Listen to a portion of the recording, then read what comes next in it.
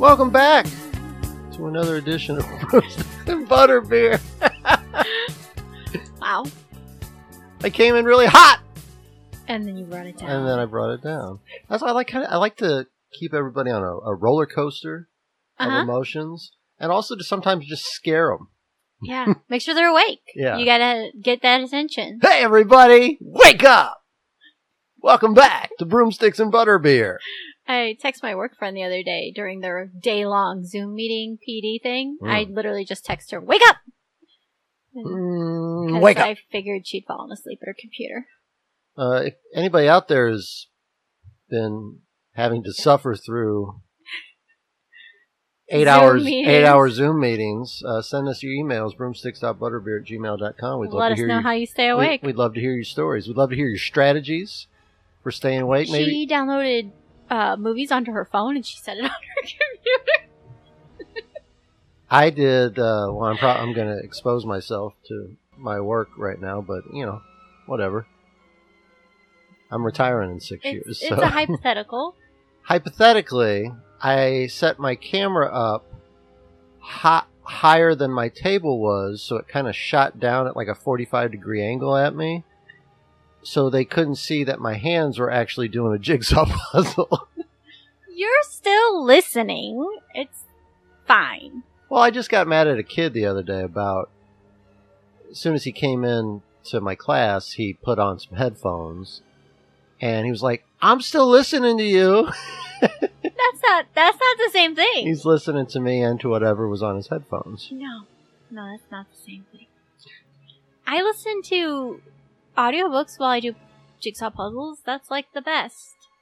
Yeah, but you're not being paid to listen. It's being expected to listen to something Daniel, else. I'm part of a very successful book review blog. I thought you were going to say successful puzzle team, because you've also won puzzle competitions before. Well, yeah, there's that too.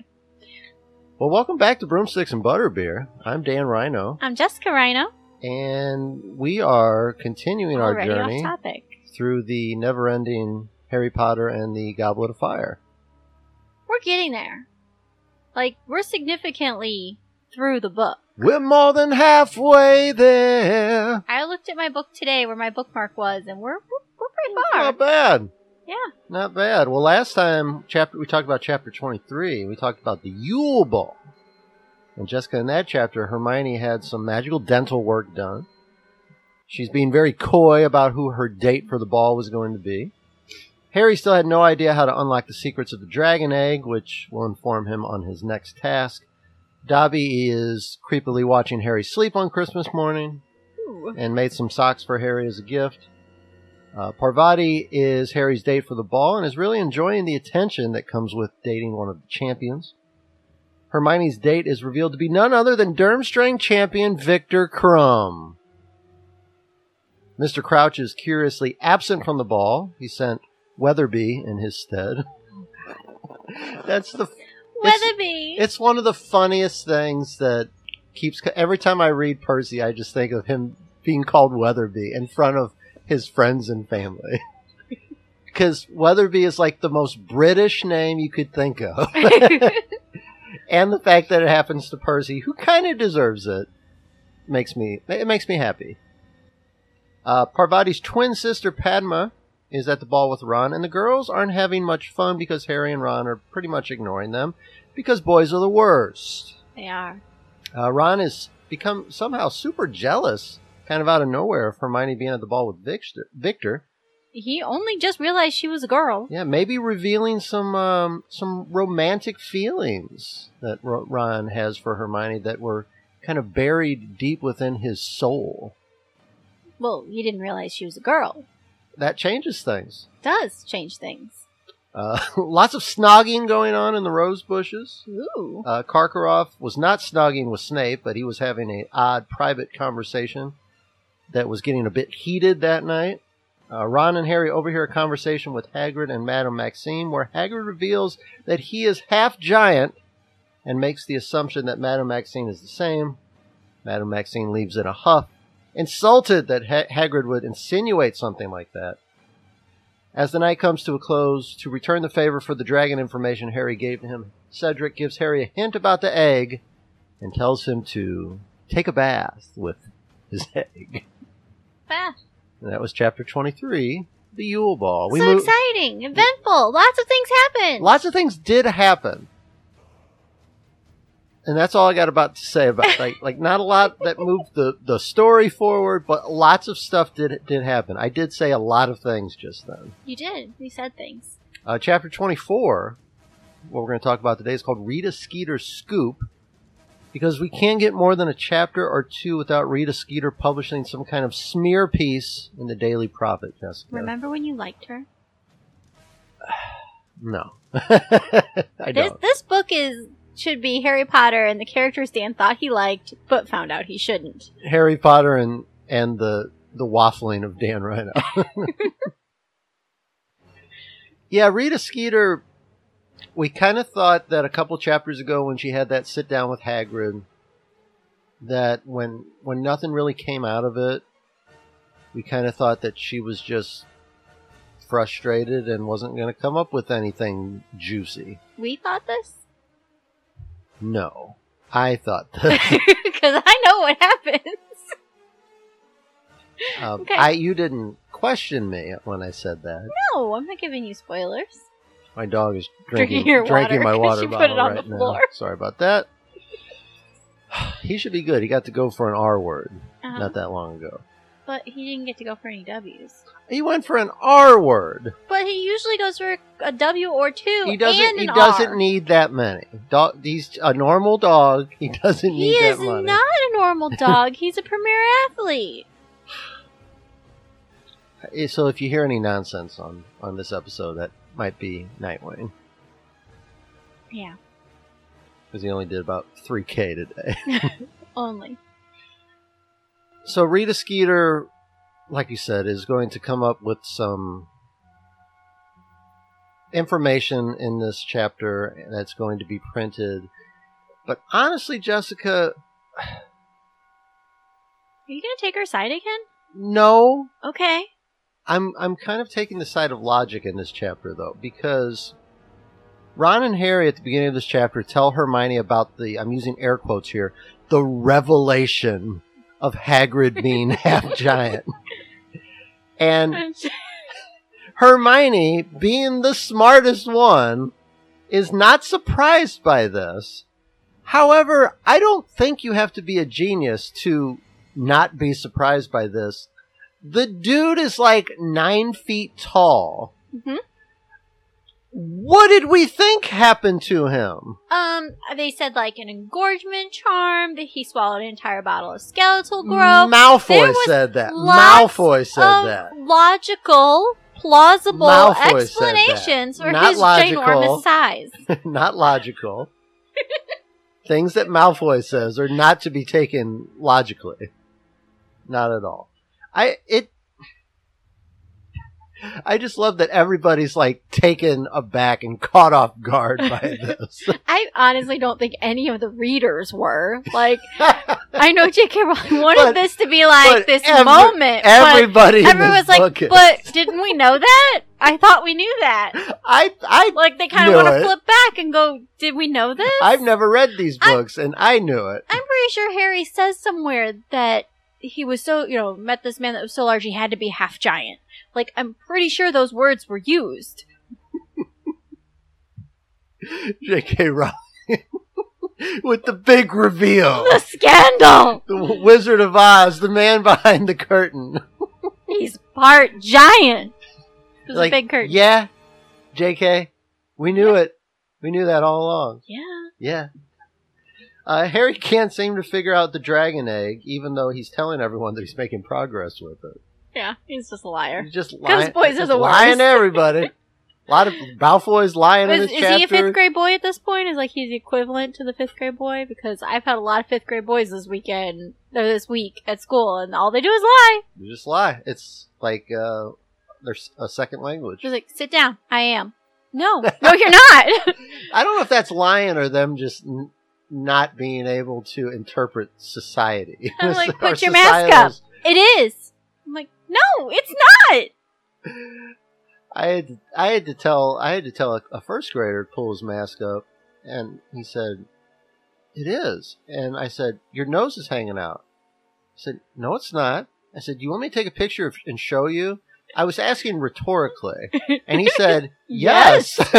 So I took a picture and showed it to him, and he said, "Oh," and pulled his mask up. So it's, sometimes it just takes a little bit of concrete, evidence, yes. Kind of bring you back down to earth, from the cloud that you're flying around on 99% of the day in magical mystery land. You got to give him credit, because there are, certain people in our society that would still argue with you, even with concrete evidence. So Harry knows that he got a clue from Cedric last chapter, but he's hesitant to take Cedric's advice. Is it all because of that he just doesn't want Cedric's help because of the Cho-Cedric dynamic? Yeah. Because boys are dumb? Yeah. So it's like, Cedric hasn't done anything wrong. Nope. Cedric doesn't know that Harry is mad at him. Nope. Because he hasn't done anything wrong. So he should have no reason to think that Harry would be mad at him. But Harry is like... He's like seething. Is feuding with Cedric, and Cedric isn't even aware of it. It's like when I was feuding with Jake because of something he did in my dream. Yeah. I was so mad at him. My brother Jake... told everybody I was mad at him. Sprayed you with a garden hose or something. Yeah, in the face. In your dream. I came to the door. Legit mad at him. He also knew that our basement was flooding. He brought his friends and some buckets to help. Again, all a dream. Help get the water out of our basement. None of this is real. But he didn't want to wake us up because we were sleeping, so he just left the water in the basement until we woke up. And then when I woke up and would take the dogs outside, he sprayed me in the face with the hose. And you were... So he did lots of good things. And you were around him several times in the months leading up to it. And you were a little cold to him. No, I wasn't. You were a little cold to him, and he had no idea why. No. I told him why. So it's all just a feud going on, a one-sided feud that Cedric knows nothing about. Yes. Okay. After Christmas, we're back to class, and we head to Care of Magical Creatures class, only to find that Hagrid is not teaching today. The substitute is Professor Grubbly Plank. I don't remember this character from the films. Yeah, no. Any good you've been a substitute quite a bit. Any good substitute stories from your substitute teaching career? Like what? Like crazy stuff that happened, or just bad. I mean, just them being bad. Well, yeah. I mean, kids are never good for the substitute. The one got up on the table. He was standing on the back table, and then he jumped down, and I just kind of said to him, I said, "So don't be surprised when you get written up." And he said, "I won't." And then he told his grandma he had no idea why he got written up. And she called the school. Of course. Actually, she came up. She called, and then she came, but it was like during the day, and I was busy subbing probably again. And so then she came up at the end of the day. I'm outside with the daycare van riders, and they walked her out to me to talk to me. And I was like, she's like, he doesn't know why he got this. Ha! And I'm like, I told him, don't be surprised when you get written up. And he said he won't. She was so mad. That's great. That's great that, first of all, good story. Second of all, it's good when you actually, and sometimes it takes a lot, to actually get the parent to realize that their child is a liar. And that moment when they finally get on your side. But it used to not take that long. In my first year teaching, 2003, parents were a lot more believing of the teacher than they were of the student. And at about year 5, I started there was a noticeable shift in parents and students, and everything that the student went home and said was taken as gospel, and it was up, and the burden of proof, that's the word I'm looking for, the burden of proof was on the teacher. You had to prove that that things did not happen the way that the kid said. It wasn't the kid trying to lie his way out of something, because my mom never fell for that. I went home or if I rarely got in trouble, but if I ever did, I went home and told a slightly different version of the story, and she said, "No, that's not what happened." Because she knew I was a kid. I wasn't a bad kid, but she knew I was a kid still. And kids lie. Mm-hmm. They just do.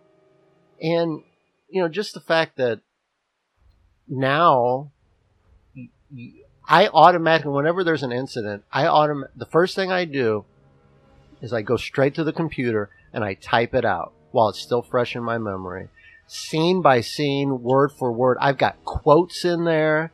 It's like a piece of prose that I put together. A J.K. Rowling-esque piece of prose.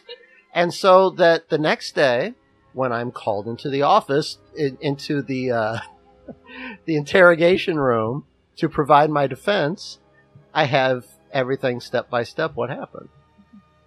So being a substitute is a tough job. So shout out to anybody who does that on a regular basis. And if you're looking to substitute, everybody always needs substitutes. There's a substitute shortage. So if you want to do it, you could do it every single day if you wanted to. I think in this case, and when I talked to the teacher when she came back or whatever, Grandma was always inclined to believe the teacher, but she was also used to getting the phone call immediately or right after school. And so when he just came home with the write-up and he said he didn't know why, then she was really thrown off, I guess. And so that's why she was going to investigate. Gotcha. Well, the students are upset. Well, most of the students are upset about Hagrid not being there, but at least for the girls, it was a pretty cool lesson with the substitute, wasn't it? Well, that's not, the substitute seemed very one-sided. She's like, boys, stay back. Unicorns boys, don't like fun. you. Boys, no fun today. Girls, you're going to pet a unicorn. You're going to have the best day of your life. Come on. So Step right at least up. half the class had a pretty amazing experience with the substitute. And that's more than most people can say with a substitute. I don't remember any of my substitute teachers over the year, but if one of them brought a unicorn and I didn't get to pet it, I would remember that substitute. So I got to bring a unicorn. I bring candy. That's the edible version of a unicorn. You know my candy story, right?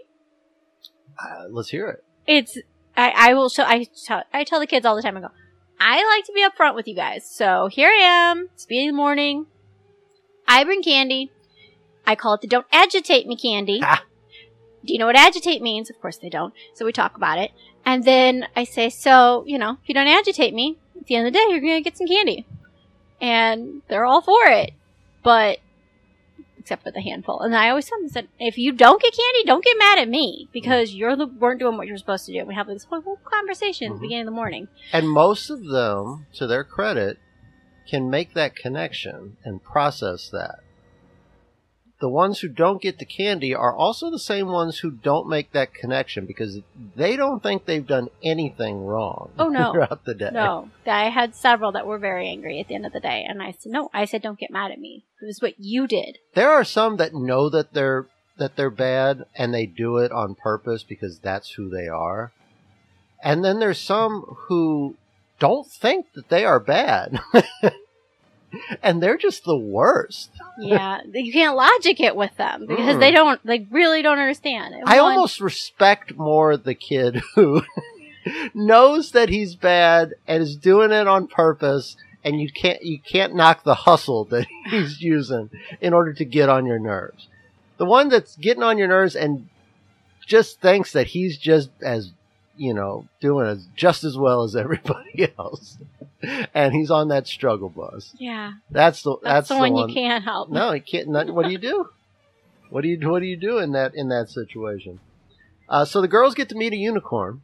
Yes. Boys don't. No, they get to see it from afar. So what do you think what is that all about? Like girls, like unicorns are more comfortable around girls? Like what's that all about? I don't know. I've never heard that before. In all of the fantasy stories I have read. Do you think maybe the substitute just didn't want... maybe she felt more comfortable with the girls than with the boys? Didn't want to deal with the behavior of the boys? Or boys are generally more loud and obnoxious. The worst, yeah. And less inclined to be sensitive to and gentle with an animal. So I could see where, logically, they would think, unicorns don't like boys. My other question is, when they go to see the unicorn, they go past the Beauxbatons horses that Hagrid had kind of been taking care of. And they're out in the cold. They're obviously uncomfortable. We're going to find out in a little bit why Hagrid is not in class. Is Hagrid also neglecting these horses because of he's got the boo-boo face? I don't know, because it's been cold. I mean, it was cold before all this happened. And these are whiskey-drinking horses. Fire whiskey-drinking horses. Who, that'll warm your belly up a little bit. A little bit? So maybe they haven't been getting their Jack Daniels. Yeah, I kind of, like you mentioned, this wasn't in the movie. And so I kind of forgot about this scene. And they kept mentioning the horses, so I thought we were going to go deal with the horses and maybe learn about the horses and then U-turn unicorn. So, yeah, and then I kind of got distracted by the unicorn, like all the other girls, and forgot about the horses. I mean, come on, everybody would get distracted by a unicorn. It's a unicorn. They're awesome. Yeah, but the other one, they were giant flying horses. Giant. We forget. They were giant. Yeah, and I guess, like, even in the wizarding world, the unicorn is kind of this... Still more rare. Yeah, like, unreachable thing that you never think that you're going to get to experience. Even if you know that magic exists and you can even perform magic yourself every day, a unicorn is still, kind of like the brass ring that you can never quite grab. And the fact that it's there, it's pretty special. Mm-hmm. Of course, Draco knows exactly why Hagrid isn't there and gives Harry a cutout article from the Daily Prophet, of course written by Rita Skeeter. Your favorite? This chapter is called Rita Skeeter's Scoop. So the article basically exposes Hagrid, the big exposés, Jess. This is the plot twist. Gotcha journalism. That Hagrid is a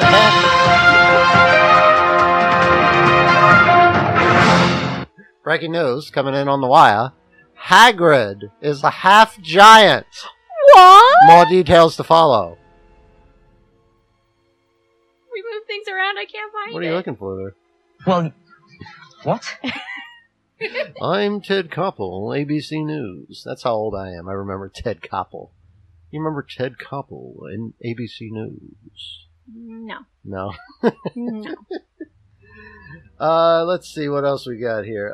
Hagrid is a half giant, but the article also highlights Hagrid being expelled from Hogwarts, false reports from, I think it was Crabbe or Goyle, Malfoy's friend, about Hagrid's class being unsafe.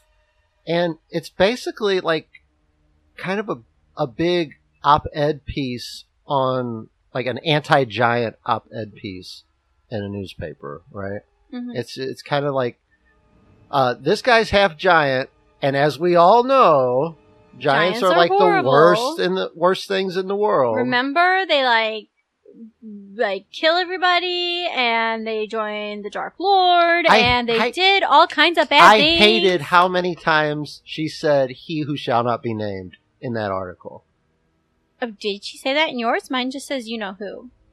Maybe that's what it was. Well, she said, I think she said the Dark Lord first, and then it said "he who must not," or she never said "he who must not be named" in mine. It was "you know who."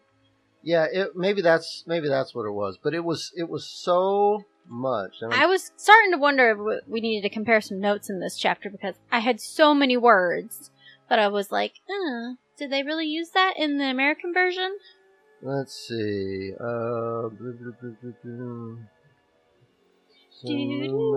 Mad-Eye Moody, Rubius Hagrid,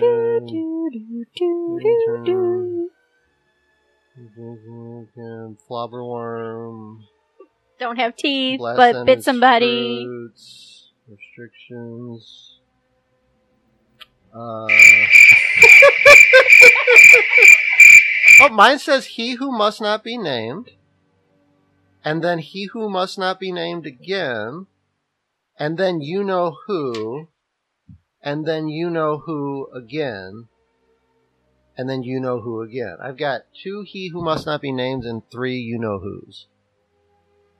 I hated that. Like, that's bad journalism right there.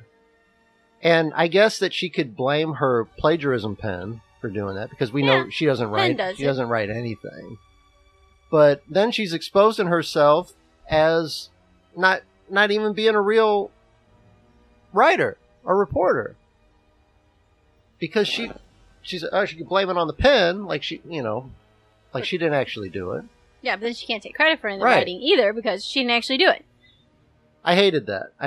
It was hard to read, and it's bad. It's bad journalism, is what it is. Agreed. But I have no expectations for her. She just is horrible. Well, Harry and Ron can't figure out how Rita Skeeter found this information, unless, of course, she has eyes and she looked at Hagrid. But they think maybe she was hiding in the bushes when Hagrid told Madame Maxine his, I use air quotes here, his secret. Yes. Hermione was kind of the same way when they told her in a little bit after she gets done playing with the unicorn. She was like, you guys heard it. It didn't sound like there were... Yeah. I mean, there were people in the garden, and you overheard it. And they said maybe she has an invisibility cloak. I think I know. You think you know? I think I know. Oh my goodness.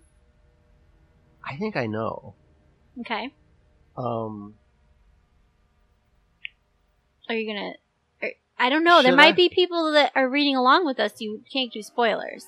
Can you grab a pen real quick? And I'll write it down. And I'll show it to you.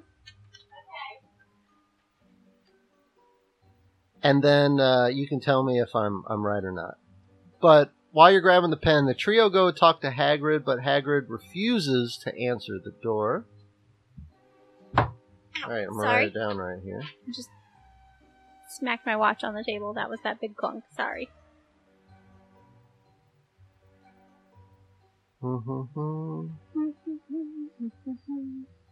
Jay Finch, finching around, pinching the holes, pinching herself.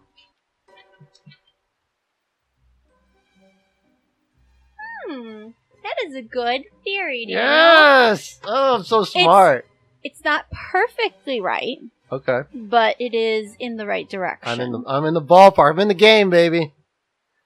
So when Hagrid refuses to answer the door, why wouldn't you want your friends there? Do you think he feels ashamed? Does he feel embarrassed? Does he feel like a monster? Like what kind of you think is going through his head to where he wouldn't even, answer the door for people that obviously care about him? Well, first I want to mention the one scenario that nobody even hints on, and I think it's very unlikely, but also at the same time, who's the only other person Hagrid told? Madame Maxine. Did she Everybody who's ever seen him. We don't even talk about maybe she said something. I find that highly unlikely since she doesn't want anybody to think that about her. She wouldn't bring attention to the fact. But she is the one who told. I feel like that would break his heart that the woman that he's kind of got a thing for might be the one who... But in his mind, she's the only one he told. Mm-hmm. He doesn't know the kids know. He He doesn't know he was overheard. Mhm. He only knows that he told her. But he knows that the article's out there. Hmm. And But I just think that might be part of it. Why he's so distraught. It Mhm. wasn't just the fact that now everybody thinks he's a monster. Now he might lose his job because nobody will want a half giant teaching their children. again, the parents have seen this man. But then the fact that, his crush might have been the one that threw him under the bus. They be doing that. That is not what you wanted to say. That's not what I wanted to say. This is a PG show, Jessica. And I'm a good Christian boy. Uh-huh. So, on to the next thing. On Saturday, the trio head to Hogsmeade, and Jessica, on the way, we see Victor Crumb and his skivvies Woohoo! jumping off the Durmstrang ship into the cold lake. Now, they mentioned that he's very skinny. Yeah, I find that contradicting to everything we have previously been told. Or Exactly. Like- That's what I put down. I said, I wrote Like- down in my notes, I kind of imagined him as kind of like stocky and muscular. Mhm. Not like, he's only 18, I think. So he's not like, he's still growing. You don't expect like an 18-year-old to look like The Rock. like Dwayne The Rock Johnson. Like a 25, 30-year-old, like in their physical prime. But you expect somebody who is like one of the best Quidditch players in the world, and kind of beloved for his athletic ability, to be like a little more muscular, a little more built up.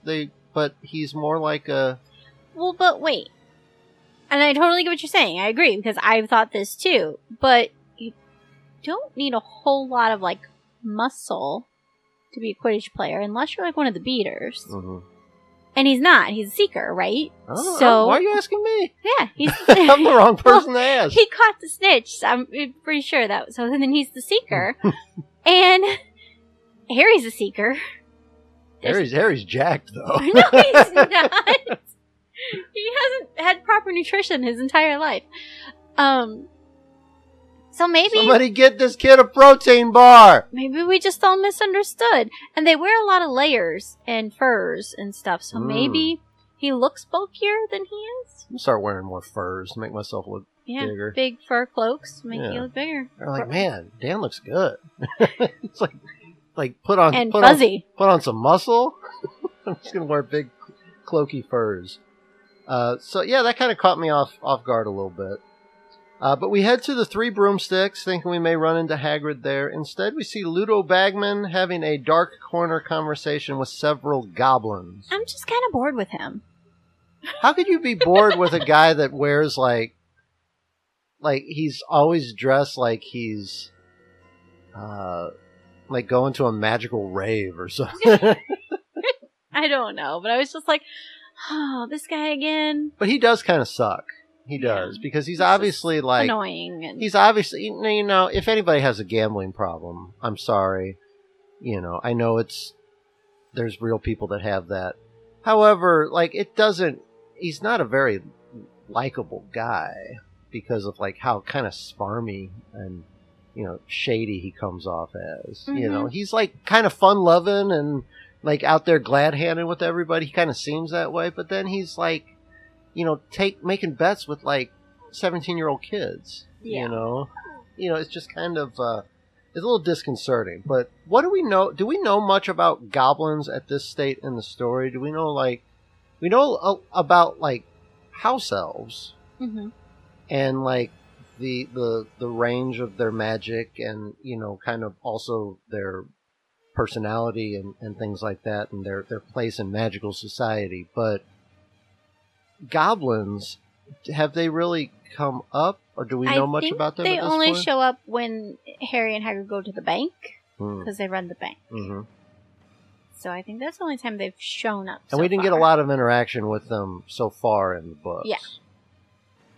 So the goblins are looking all mean and angry, and Ludo Bagman looks like in the story the picture that I saw in my head, it kind of looked like he was trying to talk them down or defend himself or like keep them from doing something like rash.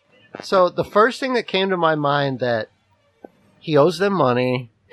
Yeah. He made a bad bet or something, and they're like the muscle that's come to like collect it or something like that, or he borrowed, or he owes money to a bank or something like that. That could be. That's the first thing that came up to my mind. Why else would he be talking in a dark corner of a pub to these? He's showing them around.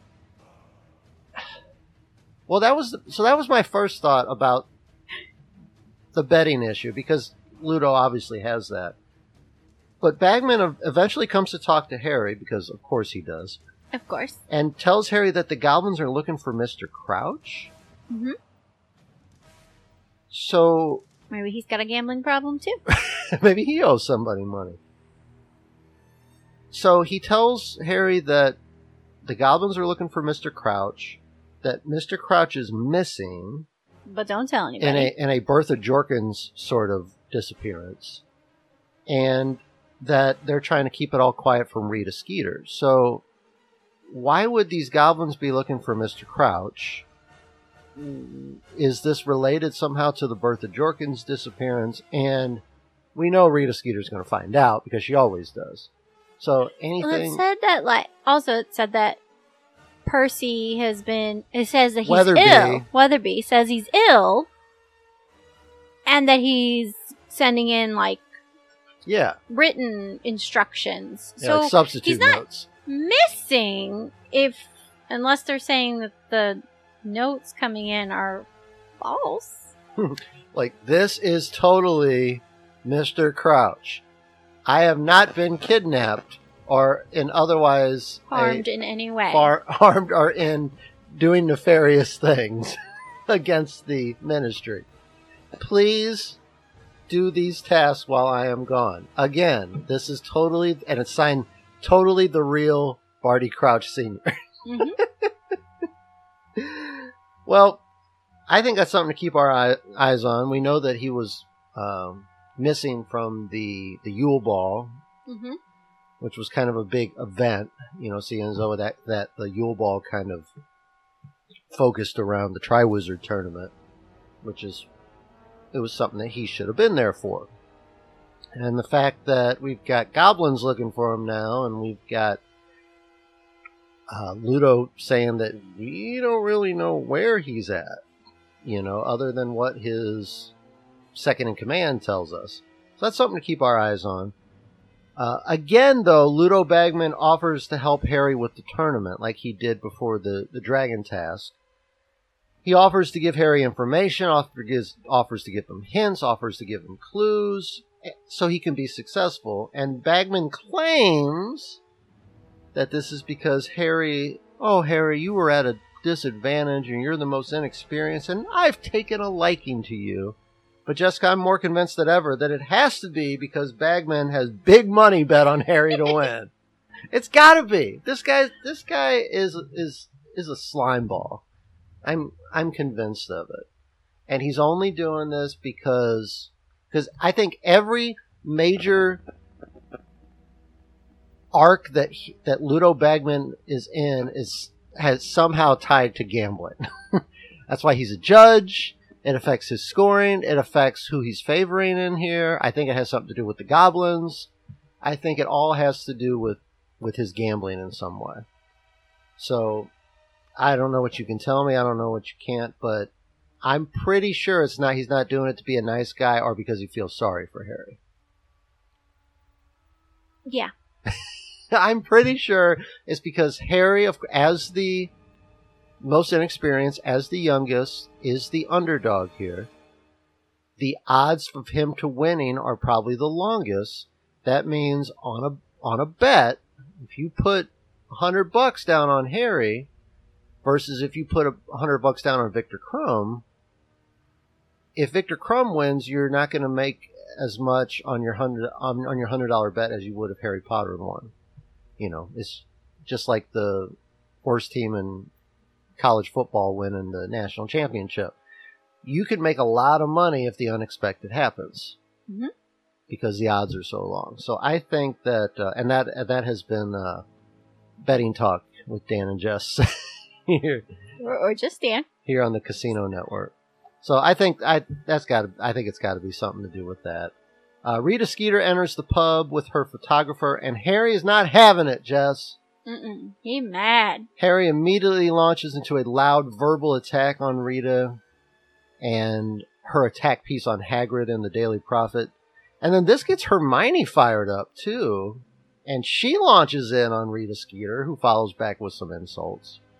And we're led to believe that the whole pub kind of stops and takes notice of this, right? Yeah. So, I mean, these two kids, give them credit. They're not afraid to stand up for their friend in front of everybody. In front of Probably people that not they don't know. the smartest move, but no, the bravest move. That's why they're in Gryffindor. And why do you think it's not the smartest move? Because, well, just like Ron says, now Rita's going to come after Hermione. He got very worried. Right. With everything that's still going on, you know she's going to come back at them. It's just going to come back and bite them. Mm-hmm. I'm not saying that they shouldn't have Probably said going to write an things expose to on her. her teeth. This girl used the nurse's office of Hogwarts in order to get a free dental realignment, taking But- advantage of her status. So Ron warns Hermione that was, bad, that Mm-hmm. she's going to come after her, and Hermione's just like, I don't care. Yep. Let her write what she's going to write. My parents don't read her garbage. Yeah, Ron's worried that Hermione is picking a fight with the wrong person in Rita Skeeter, but Hermione seems determined to take Rita down a peg. So Yeah, I don't think you want to tick off Hermione. it's almost like Ron said, well, you don't want to make Rita Skeeter mad, and Hermione's like, she should be worried about me. Mhm. Like, I'm the Hulk. You don't like me when I'm angry. Yeah. So what's with this determination? Like, why is she so focused on this? Is just Tree, books, cleverness. just something she read in a book? No, she's clever. So what's with this? Like, she kind of just came out of nowhere and was just like, you know what, you horrible woman. And then afterwards, she's like, I'm gonna get her. No, you don't understand. I'm gonna get her. It's going down. Like, I don't care what she writes about me in the Daily Prophet. I got, what's she gonna find out? What's she gonna expose about me that I would care about? Mhm. What's she gonna say about me that would matter? And- Because her opinion means nothing to me. Yeah, and the opinions of the people who would read it, don't mean anything to her either. Right. She's like, that. She's one of those confident people. She knows the people who know her will know it's not true, and the people who don't, she doesn't care. And she said, my parents can't read it, so whatever happens can't hurt them. Mhm. So, yeah, it's on. Yeah, like, what are they going to say? Like, her parents, Hermione Granger, prospective witch, doesn't have any wizarding parents. So, Yeah, yeah, we know. yeah, everybody knows that. Just like everybody knew Hagrid was a giant, too. Like, Rita Skeeter is focused on obvious exposés. Things that everybody already knows. But then when Rita Skeeter writes it, it becomes a big deal. Well, while she's all fired up, Hermione leads the group right up to Hagrid's hut, where she refused to accept Hagrid wallowing inside alone and insists that he lets them in, only to have Dumbledore answer the door. And, man, Hagrid's really had a rough last few years at Hogwarts, hasn't he? Like, we know Harry has been tried... The Dark Lord's been trying to kill him every year at school, but Hagrid has kind of had a rough run of it, too. I mean, he was put in Azkaban for a bit. This is true. People constantly calling for his job. Now the Rita Skeeter piece. Nice guys can't win. And Hagrid's a nice guy, and that's why he just keeps getting picked on every year. He's had a bad run of it, Jeff. Can't get the girl. No, can't get the girl. Girl won't admit she's a giant, too. Get some trouble with some rich kids. Daddy. You know, got kicked out of Hogwarts all those years ago. Dad died when he was never knew his mom. Dad died his second year at Hogwarts. He's had a rough run of things. Mhm. Thank goodness that Dumbledore was there to, you know, always kind of have his back. Yep. And Dumbledore kind of assures him that, you know, him and the other kids are kind of building Hagrid up and telling, you know, Dumbledore even says, I get people every day trying to get me fired. Mhm. Every day. And I'm like the best. Yeah, there were lots of lines in there. Like that whole scene, I think, you know, should be like read to kids in general, maybe every day till they get it through their heads. Because there was a part where he said, I'm getting letters for Hagrid, in favor of Hagrid. Mhm. And he said, but not all of them are favorable. And he says, if you're looking for universal approval, Mhm. you're not Like, going to get it. Yeah, dude, That's not everybody's going to Something like that's you. going to happen. Not everybody even likes The Rock. You got to accept And The it. Rock is the coolest person in the world. It's true. Fact. Even The Rock doesn't get like 100% approval rate. I mean, 99.9%. That picture I sent you, Mm-hmm. he posted that. He commented and like Tell people the picture you're talking about. on TMZ they showed a post that The Rock did on Instagram, and it's him in one square and then like doppelganger in the other. This police officer, I think in Texas. Looks exactly like They The look Rock. exactly alike. And I sent it to Dan. He didn't know why I was sending him two pictures of The Rock. Mhm. But apparently in the post, he said something or other. He was really laying it on thick with the guy. He was like, oh, I'm honored. You're the true hero and blah, blah, blah. And it was nice, but it was a little over the top.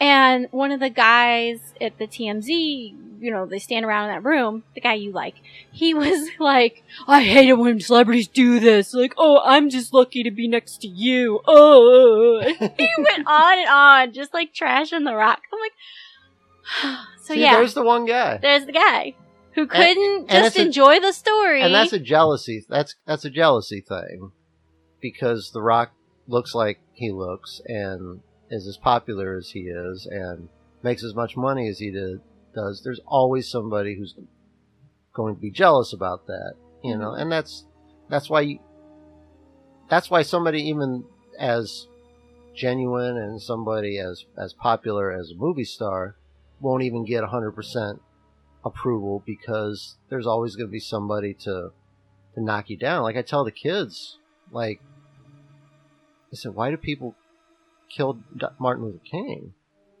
I said, because there's always going to be people that disagree with you. You know, not everybody thought he was a great man. You know, when you say Dr. King was a great man, that's an opinion, because not everybody thought that. And some people thought it so much that they tried to kill him, and then somebody, you know, eventually did.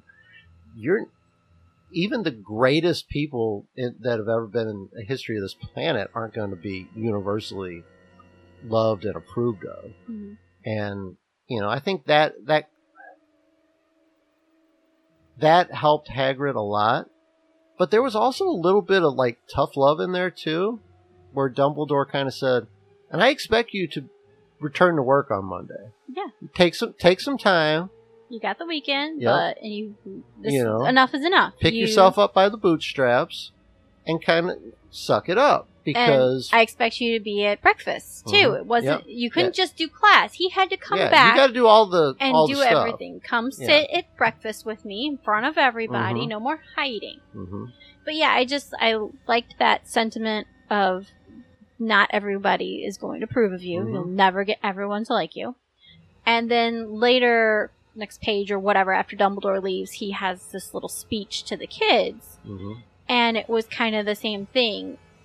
And where he's finally realizing it and he's going to get up off his butt and quit being Mhm. sad and do it.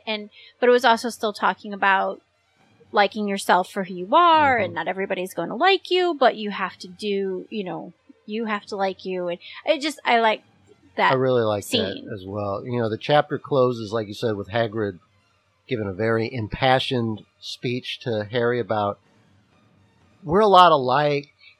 we shouldn't be defined by our families because, Harry lived with the Dursleys for so long. And when they both came to Hogwarts, they both kind of felt like outsiders, like I shouldn't be here. I'm different from everybody else when they both came to Hogwarts. So there's a connection there. And Hagrid kind of feels that if Harry can win the tournament, then that's almost like a little bit of a vindication for him as well, right? Yes. So Harry, at the end of the chapter, finally Show decides him that the oddball kid can do it. Yeah. Yeah, win one for the Gipper, Ronald Reagan used to say. Harry finally decides to take Cedric's advice. It looks like he'll be taking a bath with that egg after all, Jessica. Ooh. Bath time. Bath time. Anything else you want to add by this chapter? Because we do have an email. We have an email? Uh-huh, and I didn't tell you about it because I wanted to get your genuine reaction. Throw them on me. No, I think we covered it all. Like I said, I just really liked that last, it's like the last 2 pages. Yeah, pick yourself up by the bootstraps, Hagrid. Those horses need their whiskey. There was a They're lot cold. of things in those last 2 Go take care of the horses. Get your act together. Get a breakfast Monday morning and get back in class. Yeah, get back to work. And Dumbledore was even, Dumbledore was, like you said, was saying that, yeah, there's people that don't want you here, but there's a lot of people that are supporting you too. He said he was even getting letters and things like that. And from old classmates that used to, and those are the people who have kids now that are in school, I guess, and they're like, no. And those are really the opinions that matter. The people that know you. Yeah. Right. The people that know you, if it's their opinions that matter. Because they've formed that opinion based on all the facts, all the information that's there. The things that you do. Right. You're judged by the content of your character, not by 1 or 2 things that are misconstrued and written by a magical pen. Yes. Email. Yes. Send those to broomsticks.butterbeer@gmail.com or tweet us at broomsticksb. This one comes from Susan. Hi, Susan. In Rock Springs, Wyoming. Ooh, Wyoming. Yeah. I wonder how many people live in Rock Springs, Wyoming. I don't know. 6, maybe? Maybe a couple more. She writes, Hi, Dan and Jess. Do you ever feel like people in the real world are labeled, she uses labeled in quotes, as belonging to a certain Hogwarts house simply based on one small part of their personality? For example, if you get in trouble a lot, you've got to be a Slytherin. If you like reading books, you have to be a Ravenclaw. If you're friendly, you have to be a Hufflepuff. I am very friendly and outgoing, so everyone assumes I'm a Hufflepuff, but I'm actually a Gryffindor. Do you think it's unfair that we paint these houses with broad strokes and make assumptions about people based on that? I gotta tell you right now that I do that a lot. Like, I think, oh, she's bubbly and friendly, gotta be a Hufflepuff. Maybe not. Maybe not. We do it all the time. We love sorting people by Hogwarts houses. It's a great little, tool, because then, you do feel like you know that person, but maybe you don't, actually. But it's a nice party game, too. Yeah. We've done it at conventions where we'll put, a fictional character up, like Winnie the Pooh, and you tell, what Hogwarts house. What Hogwarts house Scooby-Doo would be in, or SpongeBob, or, Michael Scott from The Office, things like that. Mm-hmm. But, and I love it. It's fun. But in reality, no one's that simple. You're a combination of like what things. You just said about Hagrid, is that the people that matter are the people that really know you. If you're just judging on one little part of their personality, then it's not really fair. Mm-hmm. Well, I mean, too, you're not just a Hufflepuff. You're a Hufflepuff because you're friendly and you want people to like you and all that stuff. But you're really smart, too. Oh, my God. Oh, my God. Oh, my God. Went through college and didn't open your textbooks. You really smart, so you could be Ravenclaw. But I think so. The nicest thing you've said to me in a long time. Did I tell you were adorable earlier today? No, you were talking to the dog. No. I know that time. That time I was. You said it to the dog, and I jokingly said, "Yeah, Jess, I know I'm adorable," and you kind of played along with it. That's not the time I'm talking about. That is the only time that's happened today. No, maybe it was yesterday. I don't know. I've been really tired Not lately. yesterday. But it did happen recently where I was like, I said that you were adorable. Or that I something. don't I don't think remember. I've ever heard you say that. That's not true. Anyway, so no, I am adorable, by the way. Like, I am freaking adorable. But you live in a house with Woo, so So I need to hang out with dogs that aren't adorable, and I will look more adorable. It's like the kind of hot girl that hangs out with the ugly girls, so she can look more hot by comparison. I think they talked about that in Clueless. That's not my original thought, but I don't know. So like me being a Hufflepuff, while you try to gather your thought that I threw you off of, I get. We think of Hufflepuff as Susan said. We paint with broad strokes, and we think of Hufflepuff as like the goofy, friendly. I mean, that's what Puffs is all about. The Broadway play. It's all about the Hufflepuffs kind of being like the Labrador. Yeah, the Labrador Retrievers of the school. We're just happy to be here. But on the other hand, like, I get really mad at people sometimes. Like, I get really worked up to the point where, like, I'm ready to throw down. And sometimes I tell the kids at school, I said, I can be the nicest person you know, or I can be a big jerk. Because I don't like being wronged. If you wrong me, I don't just smile and let it go. Like, I don't hold grudges, but I remember facts. I remember things that happen. And I may forgive you, but I won't forget. And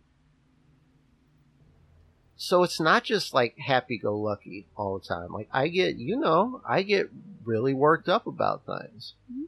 So, I mean, it's almost like you should have like a main house and then like also like parts of personality, small parts of your personality that could kind of be attributes of other houses too. But this is like your main one. Yeah. And that's kind of what I'm saying. So where she's talking about, people get wrongfully labeled, I don't think so. I think that's just like their outer shell, their main house. It's the first thing you see, the first thing you notice. It's the first thing they put out there. Mm-hmm. Whatever. So, yeah, there are tests that will tell you, like, what combination, like, non-official, right. Not official, combination of houses you are, or... There's some good, like BuzzFeed ones that are alright, but... And it's usually just two. And they'll even say, like, 50% this, 41% this. Mm-hmm. Yeah. And I've heard people, like, when we're doing Harry Potter things, they'll be like, oh, well, I'm a Gryffindor / Slytherin, or, they'll say they're both. Mm-hmm. They identify as both, maybe. We'll go with that. But, yeah, people are more complicated than that. You can't just be one thing. And you can't just be four things either, which is the houses. I honestly think that, yes, if you go to Hogwarts, we have to put you in one of these houses. But honestly, there's probably a lot of students that don't fit really well into any of them. Well, that's what they talk about in Puffs. Mm-hmm. It says Puffs is everyone right. else. It was like we had the Braves, we had the Smarts, we had the Snakes, and then we had the Puffs. and she took everyone else. Yeah. Hufflepuff said, "I'll take all the rest of them. I'll take everybody. Everybody who wants to learn, I'll take them." And that's why I saw an interview with J.K. Rowling where she said she kind of thinks that Hufflepuff is her favorite house because sometimes they do kind of get construed as like the misfits. The island of misfit toys in Rudolph the Red-Nosed Reindeer, where all the unwanted toys go because they don't really fit anymore. Mm. But that doesn't mean that they're not important. It doesn't mean that they don't have a place. And I think by the end of that cartoon, you find that out. But it is... You said something about, that's what they want you to see. Sometimes, though, like what people put out there is what they want you to see. Sometimes we've known, like Robin Williams comes to mind, who one of the goofiest, seemingly happiest guys to have ever lived on the face of the earth, took his own life because he was Depressed. so sad inside. Mm-hmm. So, you see him and you think, oh, Hufflepuff. But this was like a tortured soul that we don't really know. We only know like what we saw in movies and what we saw on the outside. So sometimes people, what they show on the outside is not what they really are either, though. So sometimes you can't just look at somebody and say, oh, Hufflepuff, oh, Slytherin. You see a goth kid, you say, oh, Slytherin. But there's layers to them, So I think that Susan makes a really good point. It's an interesting conversation. I was just going to say, I'd still think he would be a Hufflepuff. But on that same side, he's more sensitive, Mm-hmm. and not everybody liking him, that can be more pressure, and being in public eye all the time, like you said, nobody likes everybody, and somebody's always going to be down on him. That's a lot for a more sensitive person, and that I could see that. I'd still say he's a Hufflepuff. And it's hard to say unless we know that he took the test, or we talked to somebody who wrote his biography that was with him, and with him. Usually when somebody writes like an official biography on somebody, they spend a lot of time with them and they get to know them on a very deep, almost spiritual level. We would need to know somebody who knew who he really was, mm-hmm. to be able to make a more informed decision about that, or a more informed evaluation of that. I think it's an interesting conversation. You and I have talked about, like, if we weren't in our houses, what we would be. If you weren't a Ravenclaw, if I wasn't a Hufflepuff, I don't know. Because well, see, I just think I wouldn't be a Hufflepuff. Like, I think I have God, no. Gryffindor. You hate everybody. I have Gryffindor qualities and I have Slytherin qualities, but I think majority is Ravenclaw. I just don't have any Hufflepuff. You've got like 3 people in the world that you like. Can I be third? Third or nothing? Third or nothing! Third or nothing! Third or nothing! Yay! Puffs! That's it. But as far as, what was the actual question in the email? Do you feel people in the real world are labeled as belonging to a certain Hogwarts house simply based on one small part of their personality? Do you think it's unfair that we paint the houses with broad strokes and make assumptions about people based on those broad strokes? Okay, I thought I had an answer to that, but it's worded a little differently. I think that it's okay as like a beginning step. Mm-hmm. But as long as you keep in mind that nothing's that simple. And it's kind of like with some of the characters that we see in these books. Ron doesn't seem very brave, but on the surface he doesn't. But then he's going to acquit himself very well throughout these 7 books. Mm-hmm. Neville seems like a bumbling fool. Oh. Oh, Neville! But by the end of the journey, he will prove himself, quite well. Prove that, yes, the hat was always right. And I think that first impressions are I think, to answer the question, first impressions, just in general, are not the final answer to anything. I think that's just a good way to live life. First impressions of anybody are not something that you should base everything on. Because somebody that you think is your mortal enemy, and we see that all the time in elementary schools, he's my enemy, we haven't got along since first grade. Do you even know this person? No. You don't. You don't know their background. You don't know what their likes and dislikes are. You just see the character that they portray at school for several hours a day. You don't know this person on a deeper level. You might be their best friend, and you have a lot more in common than you think, but you base it on this small sample of them. You know, it's like listening to 10 seconds of a song and deciding whether you like it or not.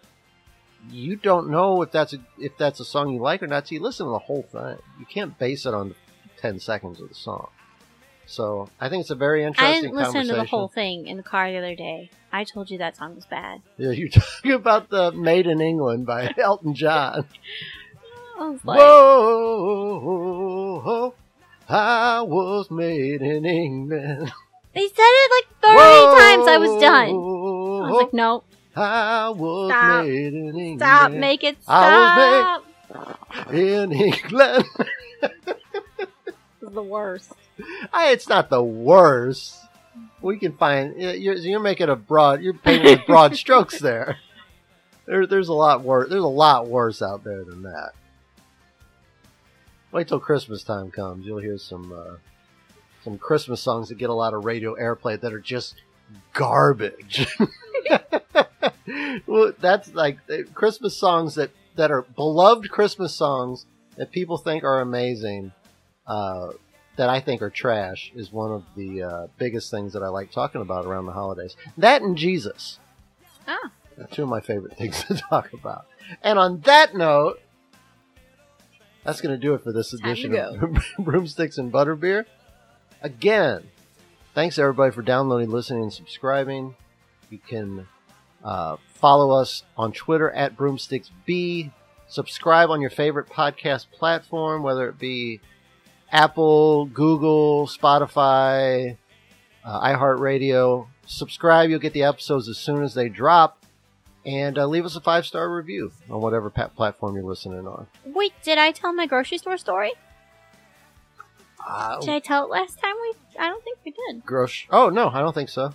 Okay, so I was at the grocery store the other day. Uh-huh. And it goes right along with our email.